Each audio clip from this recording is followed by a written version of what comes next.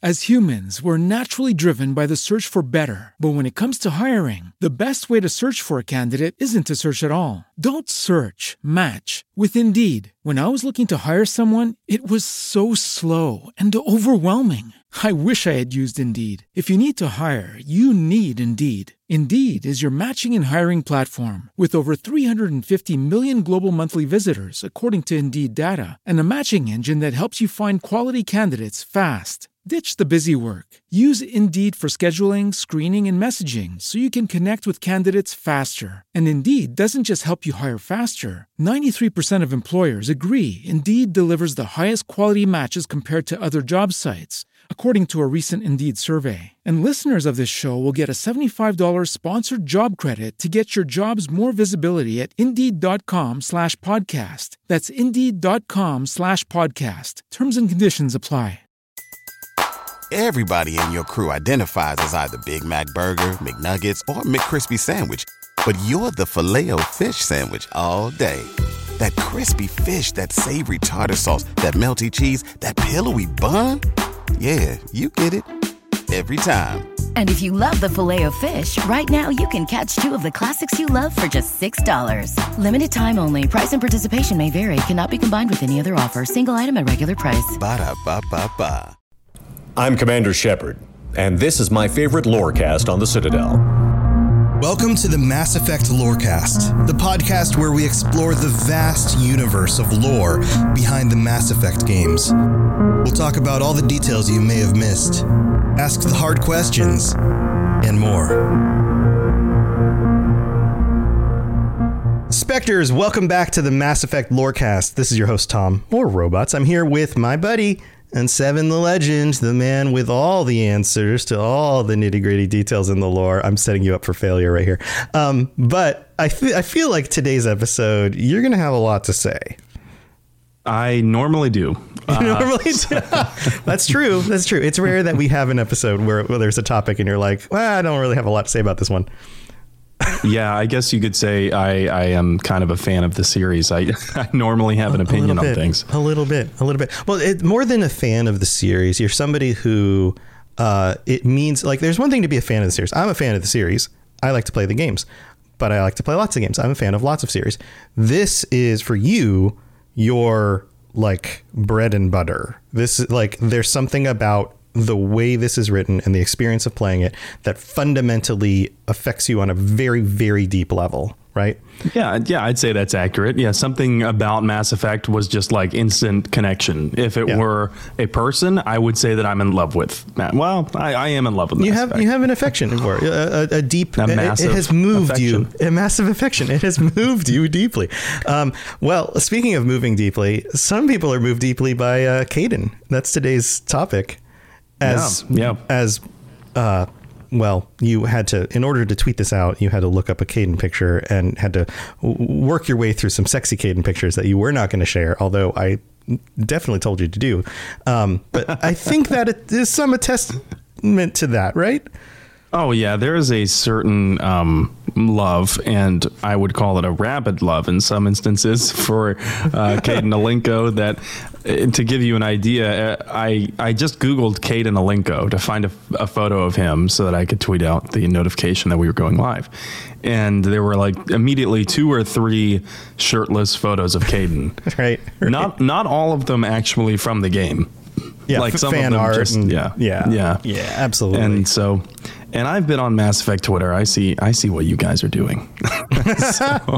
so I've seen that. But, you know, we've discussed biotics now, and we're getting into characters again, and we're talking about Kaidan Alenko. So as you can see, you know, we went from weapons to Ashley and now from biotics to Kaidan. And I think, you know, our listeners are probably getting a grasp of how I'm structuring these episodes and alternating between relevant topics. You're giving away all your secrets. Yeah, that's a little inside baseball right there. But the biotics episode was kind of a perfect sequitur into Kaidan because so much of his identity is based around being this broken but powerful biotic hero of virtue. Mm-hmm. You know, like he's very much, you know, a biotic The paladin? Yeah. Yes. And this is not in the show notes. That just like came to mind as we were both thinking about that. Yeah. He's the paladin of the series. I could see that. Yeah, definitely. So, let's start with the basics. Number one, he's Canadian. Obviously a paladin then. Very, very paladin. Very polite.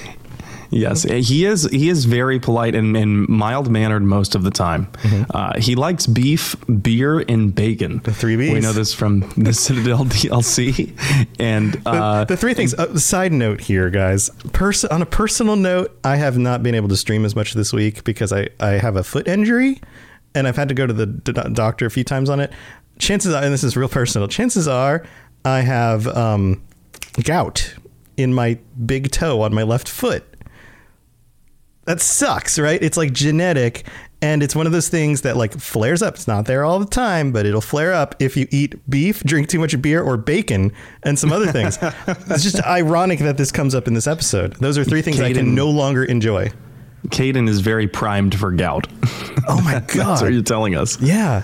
And man, don't get gout. It's genetic. There's nothing you can do about it. I wonder if gout would interfere with his biotic ability. As long as he's not like shooting, as long as he's not using like his big toe on one of his feet to like focus the energy, like that's his move, as we talked about previously, to like focus. Yeah, I can see it. Yeah, they do the Tai Chi poses sometimes involve biotic kicks, which we know. No Caden pointed toes. I'm just thinking about that right now. Oh man. Well, he mentions the beef, beer, and bacon because of the Citadel DLC, and he also tells us that he learned to cook for himself out of necessity, because you remember, like we talked about during the Biotics episode, they need more calories than the average person. Well, beef, beer, and bacon is pretty good for extra calories. Yeah, all very, very, very heavy in calories. So, about his personality, just to kind of start, Caden has got a very reserved demeanor, and the player can get him to open up the more you befriend him, but regardless, he conducts himself in this stereotypical naval officer kind of way, this professional, straight-laced, but he will tell you what he thinks, but he'll code it in a very tactful way most of the time. Mm-hmm. Mm-hmm. Veterans listening to this podcast probably know someone they served with who is similar to Caden. That makes sense.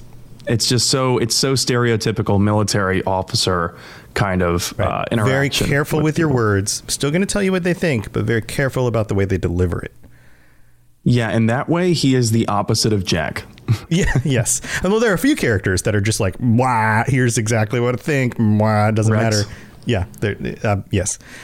He's the polar opposite of Rex. Right. Yeah, right. You can tell he bites his tongue a lot in the name of dignity and respect. And if this were in a medieval period piece, he would definitely be a knight.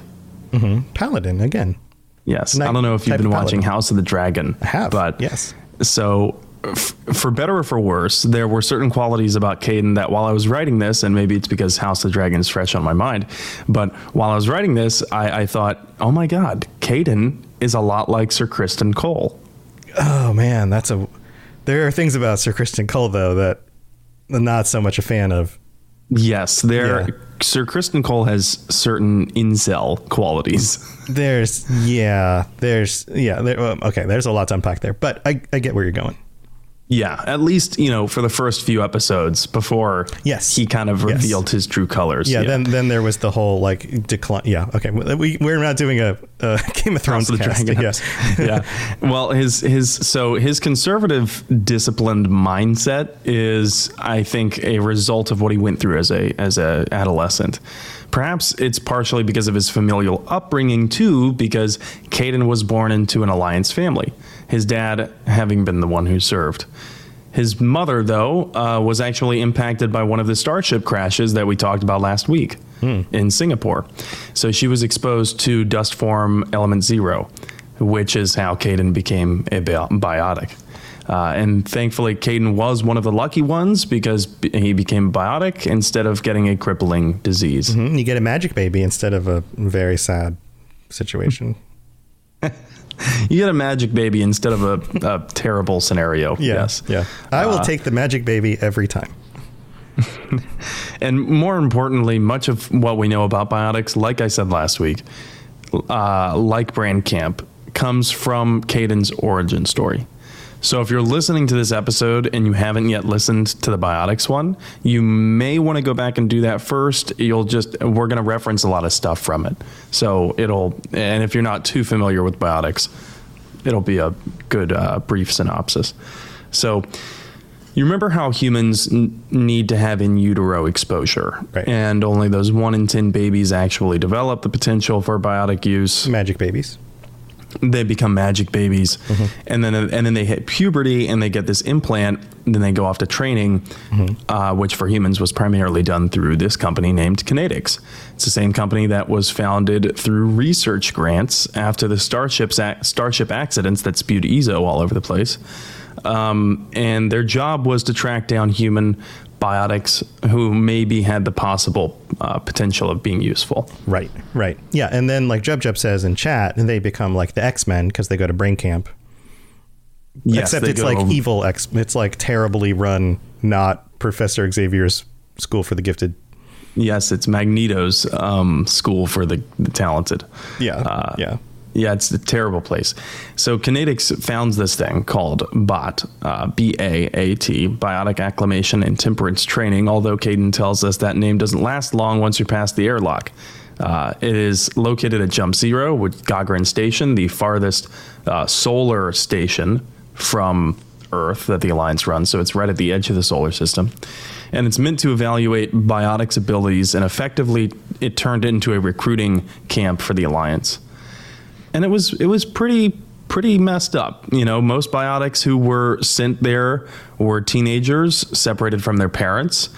And the parents were told, oh, your child is dangerous. This is for your child's own good. The way Caden explains it to us is a bunch of guys in suits show up at your door after school. Next thing you know, you're out on Jump Zero.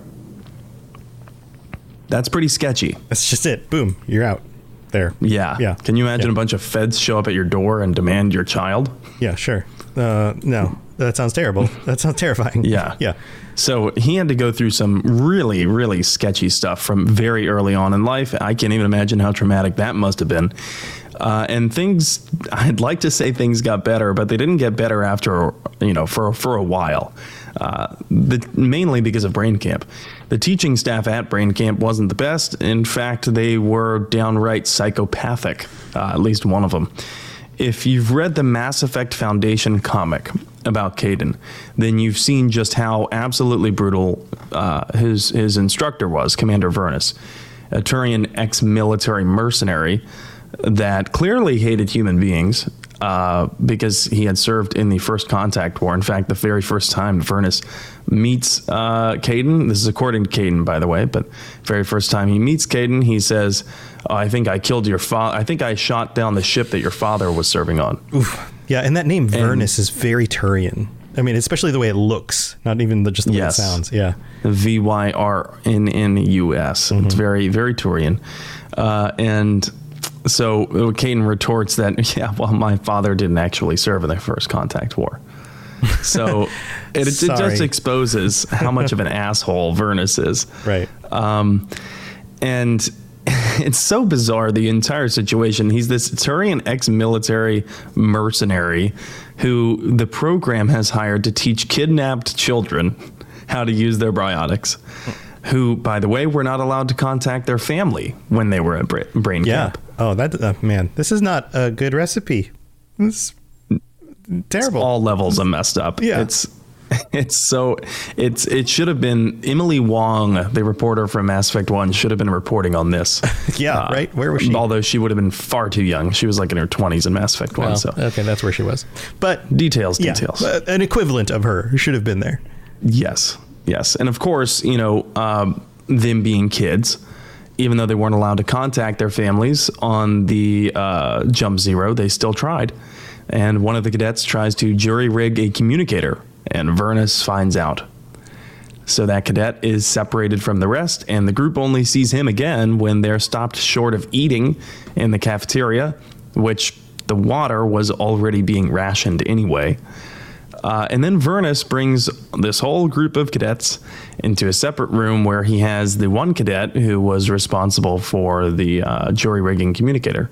He has that cadet tied up to a post, beaten and half naked. Awesome. This creates good, well-balanced, adjusted adults. Yes, this is unit cohesion. And if you don't like it, it's because you're a snowflake. No. Yeah, right. And if you use that justification, you probably are also harboring some difficulties in your past. Yeah, you got problems. So that's the nicest thing I can say about that. If you think that this kind of training's cool, as punishment for everyone refusing to snitch on the cadet, and thereby, in Vernus's words, taking training like a joke, Kaidan and the rest of the group are ordered to biotically lift these, presumably pretty heavy building block pieces that are in the center of the floor, and their task is to try to make this kind of figure or shape or puzzle, and they have to do it collectively. So I don't know about group you. Yoda training. Basically, yeah, through evil Yoda. Right, yeah, clearly. I don't know about you, but I've had sports, coaches in sports growing up who were kind of like Vernus. Not nearly as bad. But the whole no pain, no gain thing taken to the extreme. Yeah. Yeah, I've certainly had coaches like that. And I think probably some of our listeners can relate to this, at least on a little bit of a level, of which I'm sorry. I'm sorry that you can relate to that, but I know that you can. So they're tasked with this kind of thing. One of them is that Vernus tells them they have to start over if they drop a piece or mess it up. And guess who's actively trying to get them to drop pieces and mess it up during this exercise? Yeah, it's Vernus. Yeah. And it takes several hours, and these cadets, because the water was rationed, as was the food, are dehydrated, they're exhausted, and they're starting to drop like flies. And including the woman that Kaidan is clearly in love with, named Rana.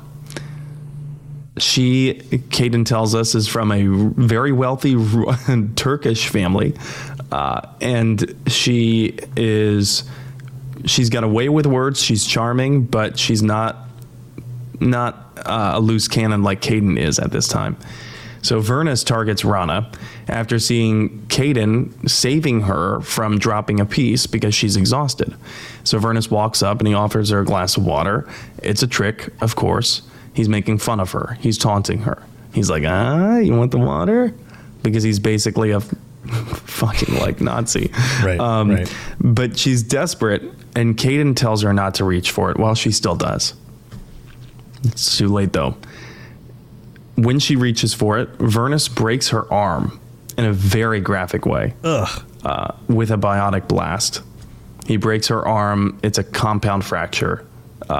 Yeah, very graphic in the comics. And Kaidan loses it.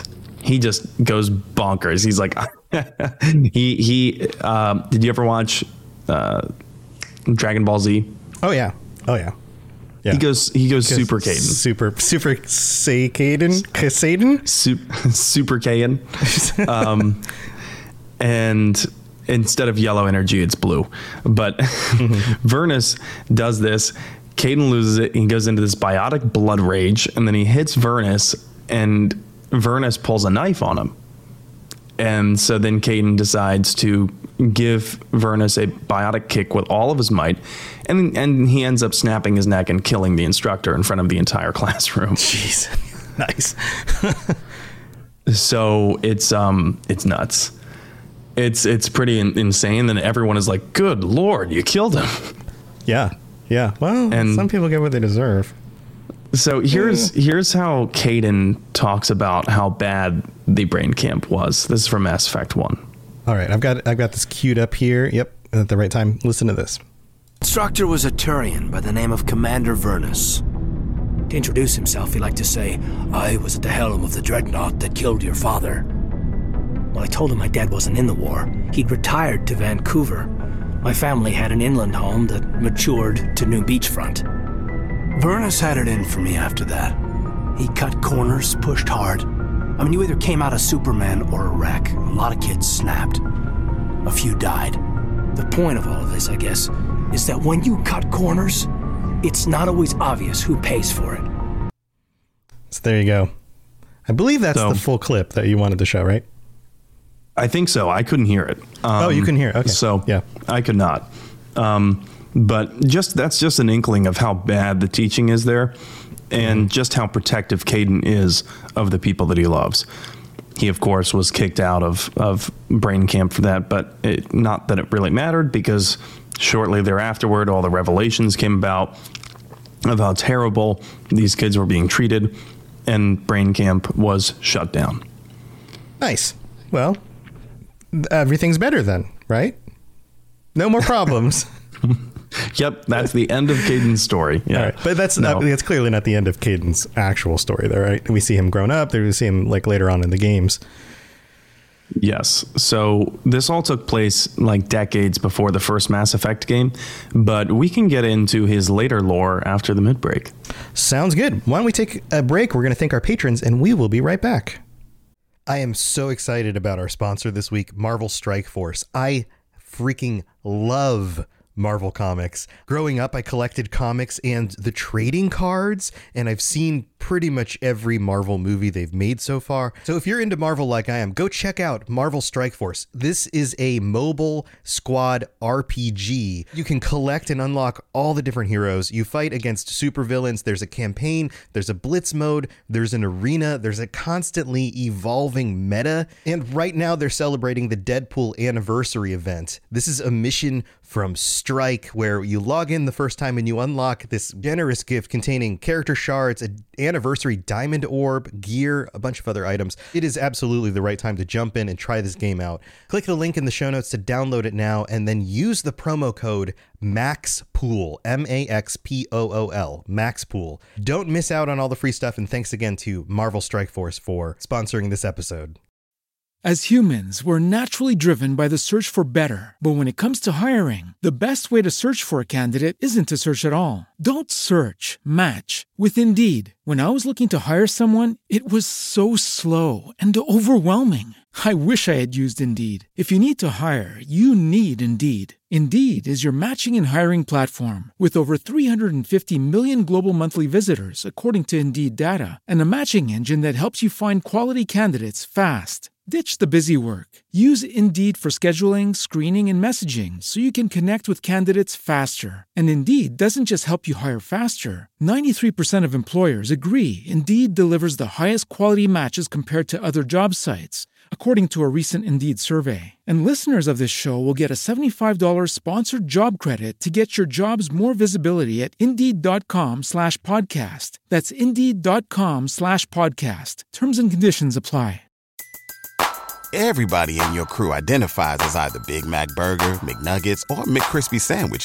But you're the Filet-O-Fish Sandwich all day. That crispy fish, that savory tartar sauce, that melty cheese, that pillowy bun. Yeah, you get it.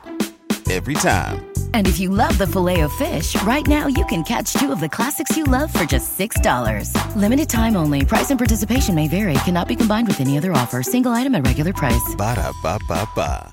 Message coming in. Patching it through.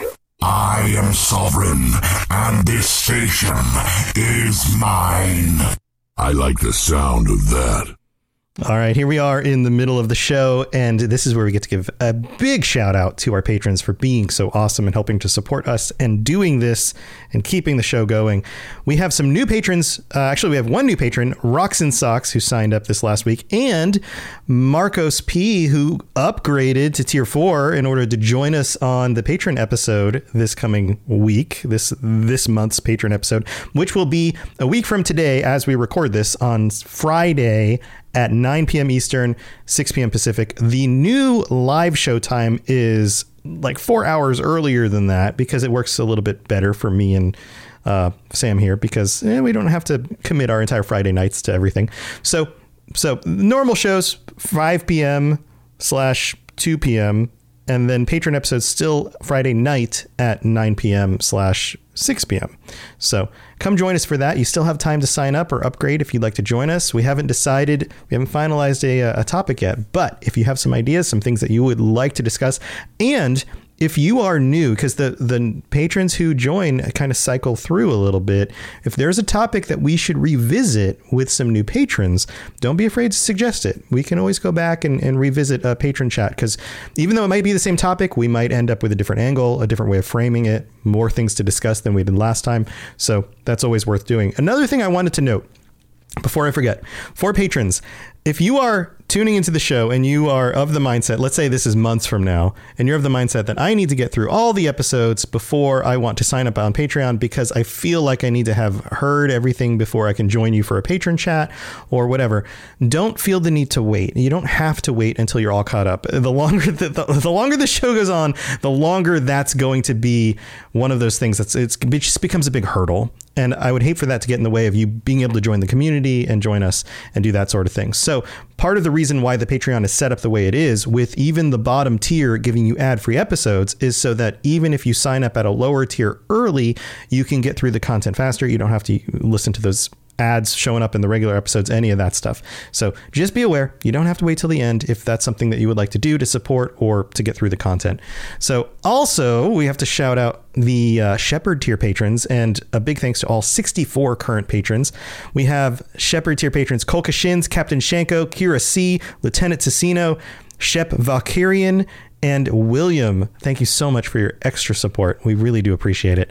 And Sam, we got a comment this week from one of our patrons, Fiona R., who said that they left us a review on Podcast Republic, which is one of those locations that I don't have an aggregator for. So if you do leave a review on a different platform because you use a different platform for your podcasts, then just send us a message. Let us know. We'll pull it up. So Fiona writes, if you're a Mass Effect fan on overload like me, but reading the codex wraps your brain, this podcast will hit you like a concussive shot. Find unity with Tom and Sam and let them throw you onto a new level of Mass Effect fandom. That's awesome. Love all the Mass Effect puns there. That was great. Yeah, that's really, really good. Thank you, Fiona. And then we have one that came in on Apple Podcasts. Also, if you leave a 5-star rating on Apple Podcasts, we'll read it out in the future. From Big Mike O in the US, who writes, might be my new favorite podcast. 5 stars. As someone who loves Mass Effect, but now both works and studies full time. Dude, adulting is hard. This is the perfect way for me to experience the story of the trilogy and still do everything I do in a day. Plus, the hosts are solid, which helps a lot. Well worth the listen. Thanks, Big Mike. Thanks for... you hear that? We're solid. That. We're solid. Although I've been told that I'm quite gaseous, so I don't know. It depends on what you eat. But thank you to everybody who takes the time to leave ratings and reviews. Also, you can leave us ratings on Spotify. That's a big help as well. And I believe... Oh, we do have one more thing to say.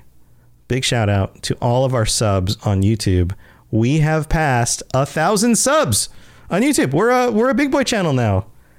And just moments ago, I don't know if you saw this email, but just moments ago, we got an email from YouTube. We were approved. Sweet. Approved. We're approved for all the big boy stuff. So we can do we have all access to all the features on YouTube now, which is awesome, including ads. So if you want to find another way to support us watching the live videos that get recorded and put on the Mass Effect Lorecast channel, then the ads show up. We now actually get a cut of that, which is super great. So thank you to everybody that all of this stuff helps. So thank you so much. If you haven't found that channel yet and you want to check out our stuff on there, go check it out. We, who knows? Maybe we'll get creative and add extra stuff on there that doesn't show up in the actual podcast audio feed because it works better as a visual medium. You never know. So thank you to all of your support. We really do appreciate it. All right, let's get on with the rest of the talk about Kaidan. Spit it out, or are you trying to build suspense? You're so dense, sir. Obviously, I do not know as much about human relationships as I thought. All right, so back to Kaidan talk. So here's a question for you, Sam. Where does Kaidan go in life after the brain camp incident? Like right down the toilet. Right down the toilet. I mean, I feel like there's probably a gap there, right? Between like brain camp incident and then when we meet him. He jumps into the wild dark yonder. He joins an improv troupe. Cool. He becomes a barista and then gets a lot of tattoos. Has some pretty traumatic stories. He gets really good at like the coffee art, you know? Yes, he's a latte artist. Right, but he's got his biotic power, so he can like sculpt it at like a molecular level. He enjoys his job, I'm sure. He doesn't harbor resentment whatsoever. No, probably predictable, but he joins the Alliance in 2173. So not too long after the Brain Camp incident, and he works his way up to lieutenant. This is kind of an important point here because he enlists. He enlists in the military and then works himself up to lieutenant in the Navy. That's no small feat. No, that's significant. He had to have some significant commendations along the way. And then he is ultimately assigned to the SSV Normandy under Captain David Anderson at that point.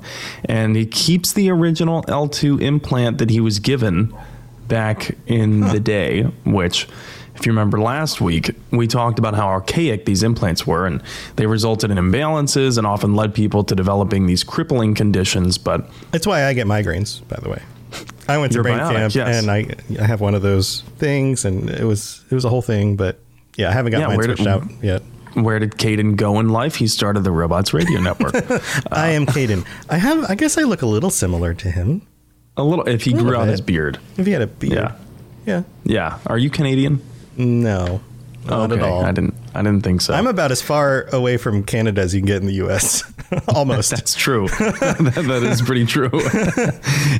So Dr. Chakwas counts him lucky because all he gets are migraines, because the comparison is that other people have seizures and whatnot. Mm-hmm. So I'm not so sure he would consider himself lucky, and even says so to Garrus and Rex when they tell him that they'd take the extra power over an L2 rather than the comfort and stability of an L3. Dude, suffer regular migraines and you're going to start changing that opinion. Yeah, and you'd probably change your opinion in a heartbeat. I get migraines every now and then, and they are awful. So, yeah, I don't think that Caden considers himself lucky.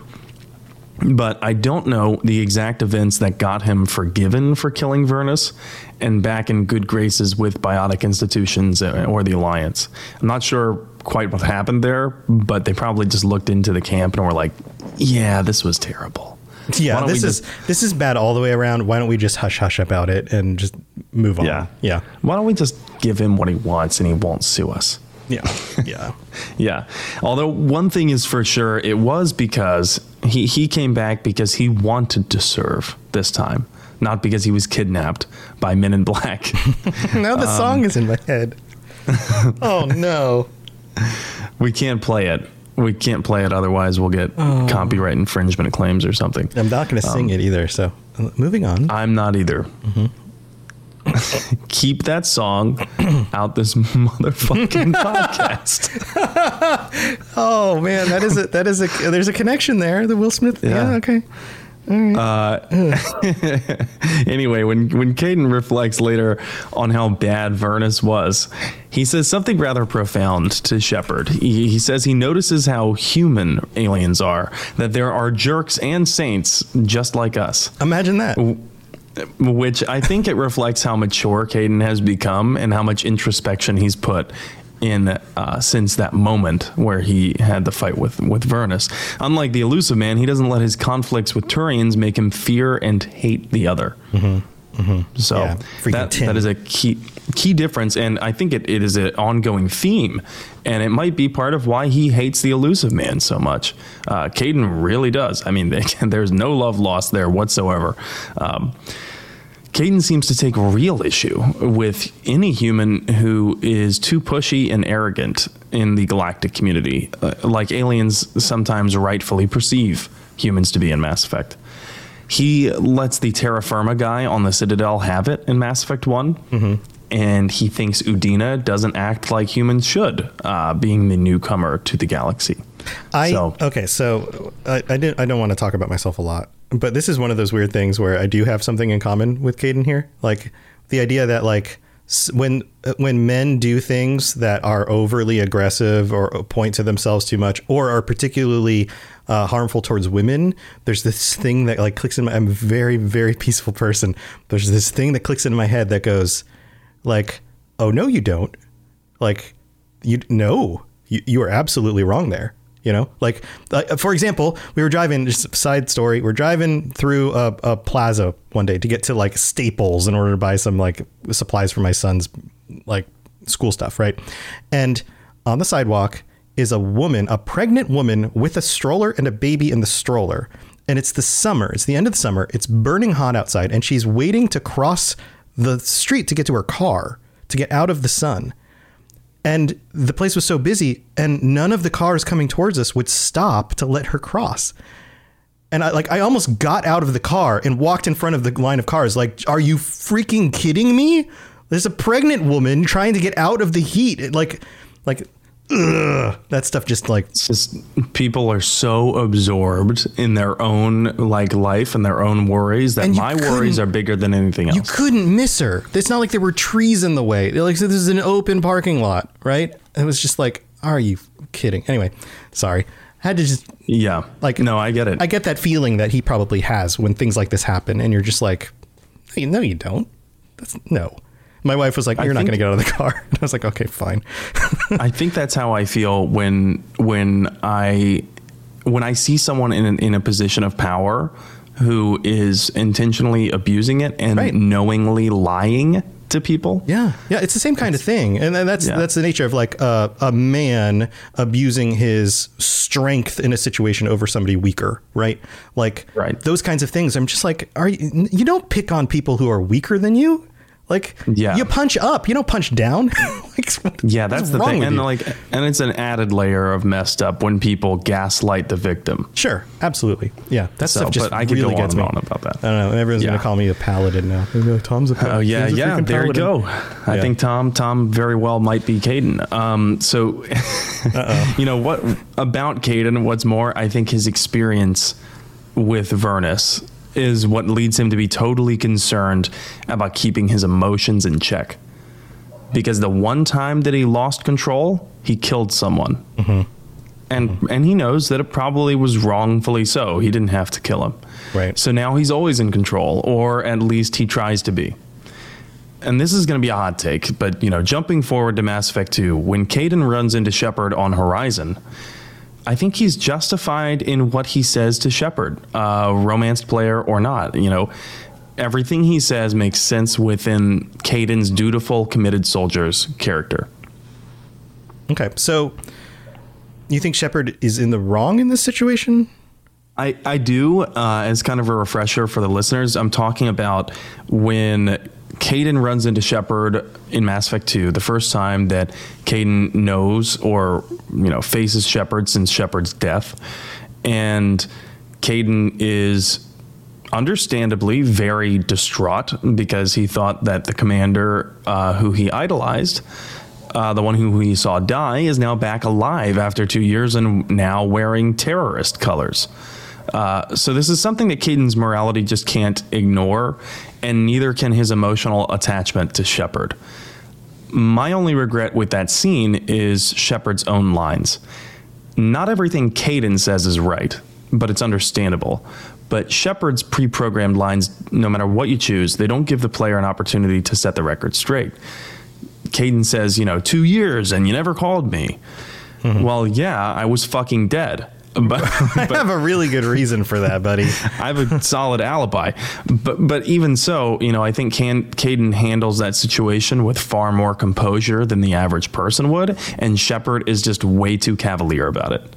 Yeah, I agree. That's one of those things that disturbs me in games, is when you can't just give the explanation that would kind of chill the situation out. And instead, it's just whatever you choose is going to heighten the situation. Doesn't matter. That kind of hits me funny because I'm like, that's not what I would say. Right. It's kind of missing the elephant in the room. And yes, Shepard can explain that they were being reconstructed, but Shepard says it in this like super cavalier way. Like, well, I was busy at the bar the other day. Yeah. Get off my butt. Like there's a million things Shepard could have said. I was dead. You know how many people I have to contact? Right. Right. I'm very sorry that I haven't contacted you, but I didn't even know where to find. That's the other thing. Right. Kaidan, Shepard asks the Illusive Man about Kaidan specifically and can't get information on where Kaidan is. Also asks Anderson where Kaidan is. Can't get information because it's top secret and Shepard doesn't have the Alliance security. And that's a simple explanation. You know what? I tried. I couldn't get anyone to give me the information in order to find you. I'm so glad I found you right now. Boom. Right. Solved. Big hug. Whether you're a romantic hug or bro hug, doesn't matter. Big hug, move on, right? And there's such little emotion there anyway, romance play or not. There's very little emotion when Shepard, sees Kaidan. There's no like, oh my God, like I'm seeing a ghost right now. Yeah. You know what I mean? Yeah. There's no Shepard running and being like, oh my gosh, like it's just, hey, Kaidan, good to see ya. Hey, bro. Put her there, pal. Right. Which is even more awkward from like a romantic standpoint. Yeah. It's one thing to be like, that's my bro. We've been in some scuffs together, It's another to be like, I've got real feelings for this person. I'm seeing them again for the first time. And there's no Paragon or Renegade way to really effectively communicate for Shepard. Like, hey, I know how this looks. I know this looks really bad because we are well aware of the really crappy things that Cerberus had done in the past. Mm-hmm. And I know the first time you're seeing me, I'm wearing Cerberus colors, but I promise you, I'm still me. Just let me explain. There's a reason for this. Can we talk? Let's go get some coffee. I know you can sculpt the art on top of it. Yeah, there's none of that. I guess I get it because they had just literally been fearing for their lives in a crazy battle. But, there are a few moments when Kaidan seemingly loses his characteristic tact. That was not one of them. I think that he maintained his composure pretty well, but notably after Horizon in Mass Effect 3, so the same planet in Mass Effect 3, and he sees these abominations that Cerberus was making out of these innocent refugees. This angers Kaidan on some deep, deep level to the point where he says something that when I heard it the first time, I wondered if he had lost his fucking mind. I couldn't find the clip. I searched far and wide, but I just couldn't narrow it down. I would have had to go to this specific point in the game. Yeah. But he says, quote, and I'm going to try and reenact exactly how he says it because I remember. Oh, do it. Can you feel it, Shepard? The quickening? The elusive man better say his prayers tonight because we're coming for him. Murderous asshole. Oh yeah, tide is turning. I can feel it. Isn't the quickening one of those things people used to say when they were getting pregnant or something? Isn't it like an old-timey expression? The first time I heard him say this, I was like, what the hell are you talking about, dude? Have you lost your mind? Are you about to murder everyone on the ship? Like, what is going on? It's like he's finally letting his guard down. He's just like, I never say this usually, but I had a few drinks and okay, here he goes. It's like, the certain apprehension you might feel toward the quiet person in the group because you're like, I wonder if what they're thinking about is totally fucking crazy. And that's why they're not talking. That's why they're so quiet. Yeah. They've learned to just to be quiet and not share because it's dangerous when they do. Yeah, exactly. Oh, no. And it's kind of terrifying hearing him go unhinged like that because he's normally got everything so in control and so suppressed. It's like the saying, even the demons are afraid when a good man goes to war, Mm-hmm. But it's also a symbol of his internal battle, I think, between his own emotions and his rationality and his duty. So I think he struggles a lot with Shepard's ties to Cerberus. And constantly, Cerberus is the one thing that can really set him off. And it's an ongoing theme and one that I think tugs at the very core of who Kaidan is. He can forgive many, many things, but he cannot forgive someone who abandons their duty.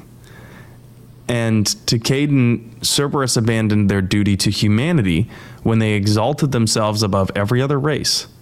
And that's not even mentioning the atrocities they committed against civilians, which Kaidan has a special hatred for. Yeah, there's also, I think, maybe, and tell me if I'm wrong, this dynamic where his background, he has justification to have like racist qualities because of abuse from a Turian, right? And he could have doubled down on that.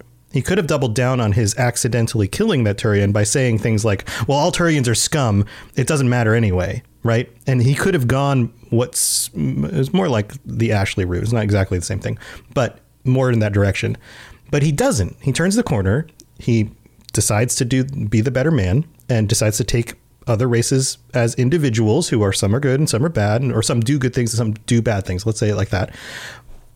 But seeing somebody like the Elusive Man in a position of power abusing that power for racist intent is probably very disappointing to him, because he's like, take the higher ground, dude. Yeah, and I think he's also pretty pissed off about it because of the name it gives humanity. Yeah. And he's actively trying to fight against that kind of perception. And this isn't to say that Kaidan gives a pass to aliens for their indiscretions. He doesn't whatsoever. And he really is not a fan of the Citadel Council, especially throughout the events of Mass Effect 1.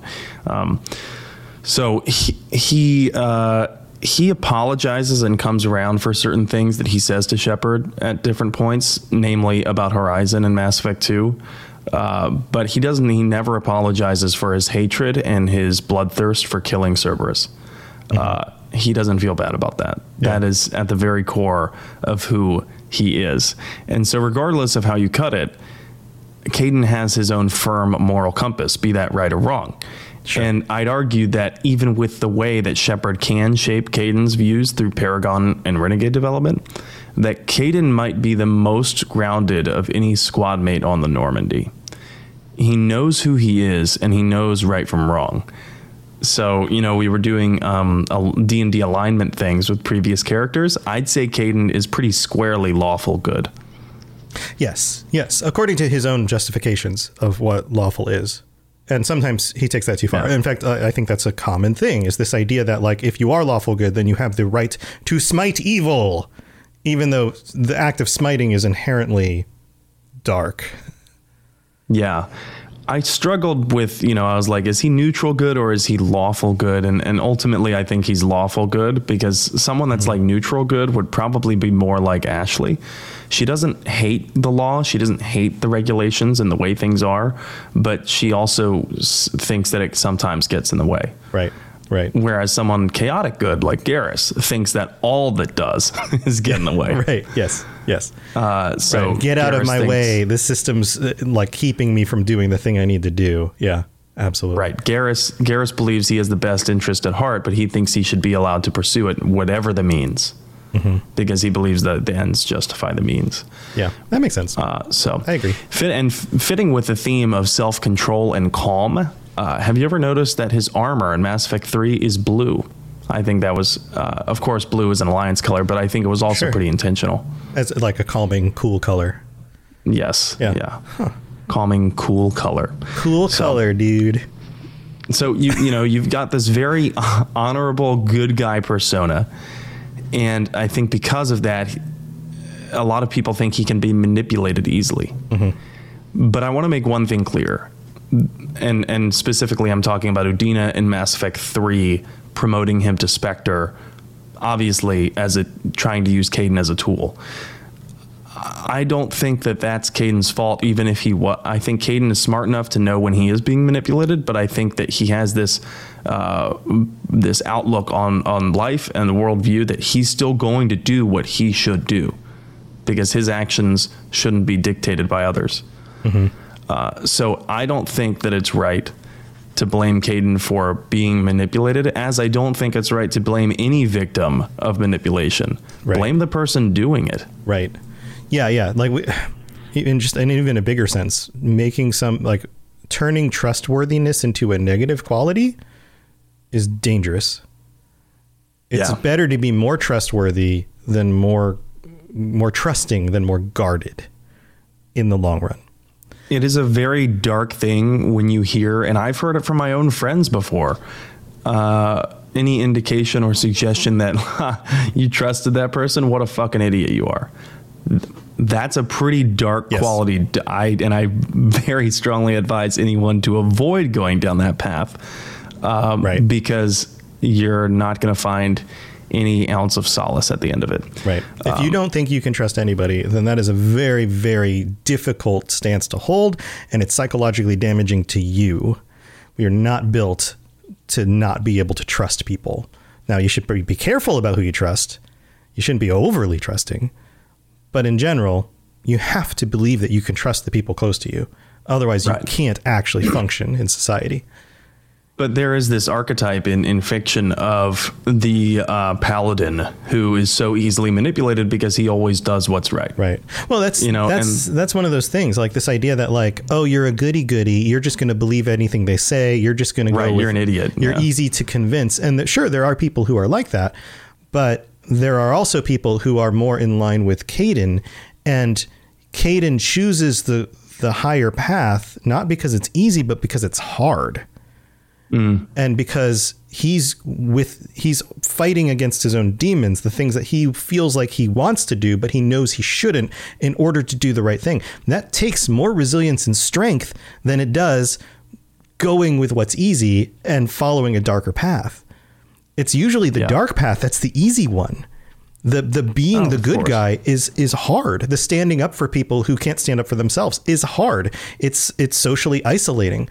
And in fact, that's why I think in literature and even in our own society, why people who tend to be more nefarious will make fun of the goody goodies, because they're actually threatened by them. They're not threatened by other dark people because they can predict what those dark people are going to do. And those dark people are dark people. These like nefarious individuals are actually easier to deal with than somebody who's a white knight. The white knight, like Kaidan, doesn't give up. They stand for what's right and they can't be manipulated or back down. That is a very threatening thing to somebody who has nefarious intentions. So they have to paint it as something it's not.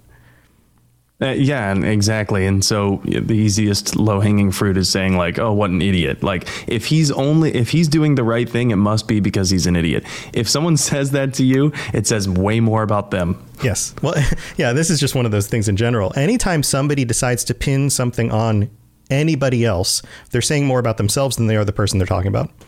Every single time. And you see this on the internet all the time. Well, you're an idiot because you believe that game's actually good, blah, blah, blah, blah, blah, blah, blah. You said absolutely nothing about the person you're talking about, and you said everything about your own bias. Yeah, pretty much. Yeah, pretty much. Well, I'm going to get off my white steed now. Jeez. Yeah, what's the weather like up there? Hey, and to all you who are listening to this and wondering why we didn't touch on the romance aspects of Kaidan on this episode, that's because we are devoting an entire episode to that, and we will have a special guest who can give the same level of passion for Kaidan as I did with Ashley. You're just going to leave it there? You're just going to not tell anybody who it is? I'm not. I'm going to keep it a surprise. It's a secret. Yeah. So, yeah, next week we got the patron chat. Patron chat coming up. Come and join us if you'd like. You can always sign up on the Patreon episode before this coming Friday, the 28th. So get on that if you're interested in joining us. We'd love to have you. We're all about building out the community and just being buds and enjoying the things that we nerd out about together. That's what this entire network is built about. So awesome episode as usual. Sam, you got anything else you want to share before we head out? I am streaming Mass Effect on Saturdays. I'm getting very, very close to the end of my FimShep playthrough. I had to take last week off because I was visiting some friends and my partner down in Oregon. But this Saturday, so we're recording this on Friday. So this will be Saturday the 22nd. I will be streaming, and I think it's either going to be that stream or the next stream that I play the ending to my first FimShep playthrough ever. Nice. And jumping on the bandwagon of spooky games, I've also started streaming Alien Isolation. Oh, yeah, that's a good one. Did you know you can play that one in VR? I've been on this VR kick lately. That one is like hide from the alien and sneak around because you're the only person left in the ship. It's basically Alien the movie, the video game, right? Right. Yeah. Can you imagine doing that in VR? Like you're standing there looking at one of those grates, and then the alien comes like stomping by and sniffing at the grate in front of you, and you're just like, oh my god. No, I'd rather keep my heart rate under 200. But I've started to play the game, and I've very quickly realized that I can't brute force my way through a lot of the parts. But I did successfully do the first part, nice. Where the game was trying to kind of lead you down this linear path, and I brute forced my way into somewhere I shouldn't have been. But that's just kind of how I play. And if you're interested in seeing that kind of thing, then you can follow me at N7 the Legend on Twitch and Twitter. Awesome. Be Free says I should stream that on my next game stream. I'll be back doing game streams next week. I've had other stuff going on this week, clearly, with foot injuries and my wife working from home and stuff. But I will be giving away a bunch of stuff. I still have 3 lithographs for the Fallout 25th anniversary from Bethesda. Thank you, Bethesda. And $200 gift cards to the Bethesda shop. So if you like Fallout and Elder Scrolls and those games, Doom, any of that stuff, then come hang out on my streams, twitch.tv/robotsradio. In the afternoons on Mondays, Wednesdays, and Fridays, I'll be giving stuff away all week because I got to get it out by the end of the month. That's what I decided to do, so I'm going to stick to it. And I've been playing a lot of VR. I've got a new channel. Well, I'm moving things over. I'm readjusting. I do too many different things, and YouTube doesn't like it if you post too many things to the same channel. So I'm moving my fun videos where I'm like playing VR and my shorts and stuff all onto the Robots Radio Fun Stuff channel. So there's a link. I put it in the Discord. You can go check that out. If you like my funny stuff, go over there. If you like my news and commentary and reaction stuff, then go to the main channel. So that's a big update on my stuff. But otherwise, thanks for being here, everybody. We look forward to chatting with you next week on the Patreon episode. Remember, 9 p.m. Eastern, 6 p.m. Pacific, Friday night, the 28th. We'll see you then. All right, everybody. Have a wonderful week. We'll see you later. Thanks for tuning into the Mass Effect Lorecast. We'd love to hear your opinion and thoughts on the lore of Mass Effect. Reach out to us on Twitter at Mass Effect Cast, or check out the Robots Radio Discord. Also, you can send us an email at masseffectlorecast@gmail.com. As humans, we're naturally driven by the search for better. But when it comes to hiring, the best way to search for a candidate isn't to search at all. Don't search, match with Indeed. When I was looking to hire someone, it was so slow and overwhelming. I wish I had used Indeed. If you need to hire, you need Indeed. Indeed is your matching and hiring platform with over 350 million global monthly visitors, according to Indeed data, and a matching engine that helps you find quality candidates fast. Ditch the busy work. Use Indeed for scheduling, screening, and messaging so you can connect with candidates faster. And Indeed doesn't just help you hire faster. 93% of employers agree Indeed delivers the highest quality matches compared to other job sites, according to a recent Indeed survey. And listeners of this show will get a $75 sponsored job credit to get your jobs more visibility at Indeed.com/podcast. That's Indeed.com/podcast. Terms and conditions apply.